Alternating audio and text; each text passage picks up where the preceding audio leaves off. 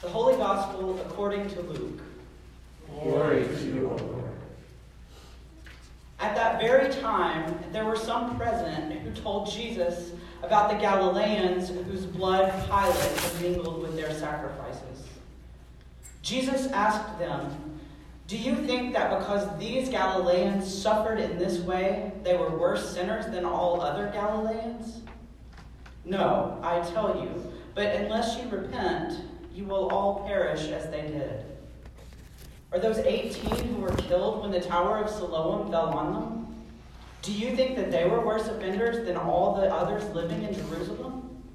No, I tell you, but unless you repent, you will all perish just as they did." Then Jesus told this parable. A man had a fig tree planted in his vineyard, and he came looking for fruit on it and found none. So he said to the gardener, "See here, for 3 years I have come looking for fruit on this fig tree, and still I find none. Cut it down. Why should it be wasting the soil?" The gardener replied, "Sir, let it alone for 1 more year until I dig around it and put manure on it. If it bears fruit next year, well and good. But if not, you can cut it down." The Gospel of the Lord. Praise to you, O Christ.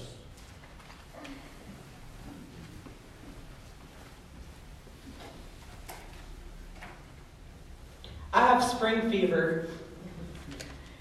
Considering it's my first year in Chicago, there have already been numerous warnings. Don't put away your winter coat. Winter's not over yet. Yet here I am, deep cleaning my apartment, unpacking my summer clothes, buying tightly budded daffodils and watching them blossom in a sunny window. I'm longing for the abundance of spring. Liturgically, it makes sense too, I suppose, since Lent is derived from the Old English word for spring season. And on this third Saturday of Lent, we look forward to the joy of Easter while knowing there are still a few wilderness days ahead. In today's gospel, Jesus tells the parable of a fig tree that hasn't borne fruit yet, bringing us vivid imagery of unrealized potential. The landowner in the parable becomes frustrated with the tree and commands the gardener, "For 3 years I have come looking for fruit on this fig tree, and still I find none. Cut it down." This terminal judgment seems to have resonance with Jesus' own response to the crowd when they asked about some recent untimely deaths. Jesus says, "Unless you repent, you will all perish just as they did." But aren't we all dying? Aren't we all perishing?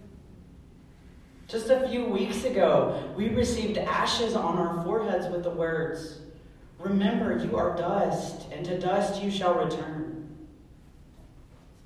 Faced with failing bodies, senseless violence, natural disasters, and lost loved ones, we are constantly reminded of our impending mortality, the ashes of our lives. Maybe the caution from Jesus here is not that we will die, because that's a given, but instead that it would be a tragedy to die without bearing fruit. A couple of years ago, my family and I learned that my mom only had a few months to live. And in the weeks preceding her death, she told us that she wanted her ashes to be planted with a mulberry tree. So the morning of her memorial service, my aunt and I drove out early to my grandparents' property.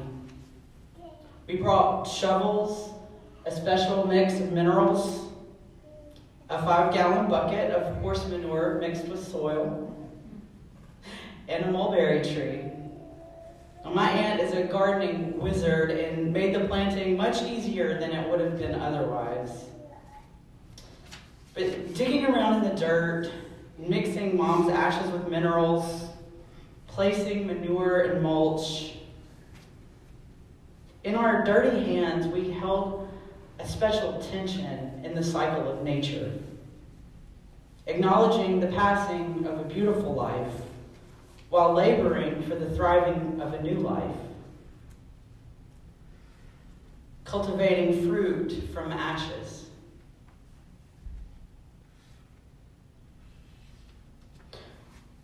Why should I be wasting soil?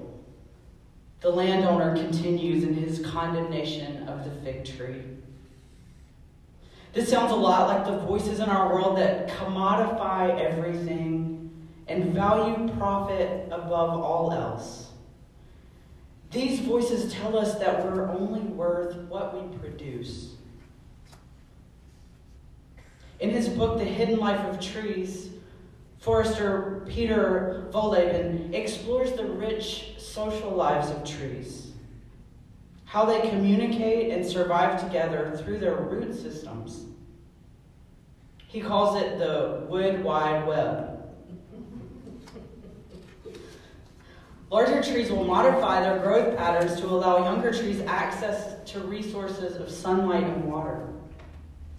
Evidence is found of sustenance being given to the remains of a tree that had been felled 400 to 500 years earlier. He states, every tree, therefore, is valuable to the community and worth keeping around for as long as possible. And that is why even sick individuals, trees, are supported and nourished until they recover. Next time, perhaps it will be the other way around, and the supporting tree might be the one in need of assistance. A tree can only be as strong as the forest that surrounds it. This knowledge of trees leads us to the truth of our own interdependence with one another and all of God's creation. The adept gardener in Jesus' parable sees what is going on beneath the surface, what is hidden, the value of the tree beyond its visible productivity, the tree's connection to a larger network of life. He negotiates an extra year for the tree so he can tend its growth, not for the sake of production or even life, but to help the tree grow into its original purpose, what it was created for, bearing fruit. Death leading to rebirth, barrenness leading to growth. As we explore these Lenten themes, the gospel gives us the image of trees, which in the words of Hermann Hesse are the most penetrating preachers. We find shelter under their canopies, absorb their years of wisdom, and enjoy the fruits that they bear. There is a richness in this metaphor that mirrors the complexity of our lives.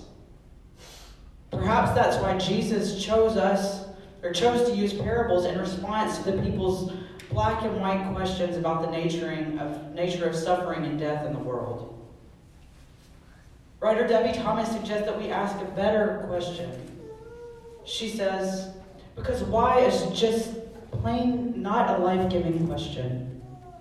Why hasn't the fig tree produced fruit yet? Here's the manure and here's a spade. Get to work, she says. Why do terrible, painful, completely unfair things happen in this world? She responds, go weep with someone who's weeping. Go fight for the justice you long to see. Go confront evil where it needs confronting. Go learn the art of patient, hope-filled tending. Go cultivate beautiful things. Go look your own sin in the eye and repent of it while you can.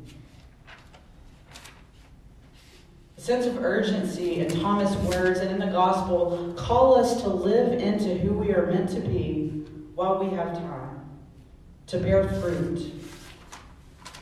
And we don't do it alone. God tends to us as a loving gardener. Our communities root and sustain us. Our fruits contribute to an abundant, thriving world.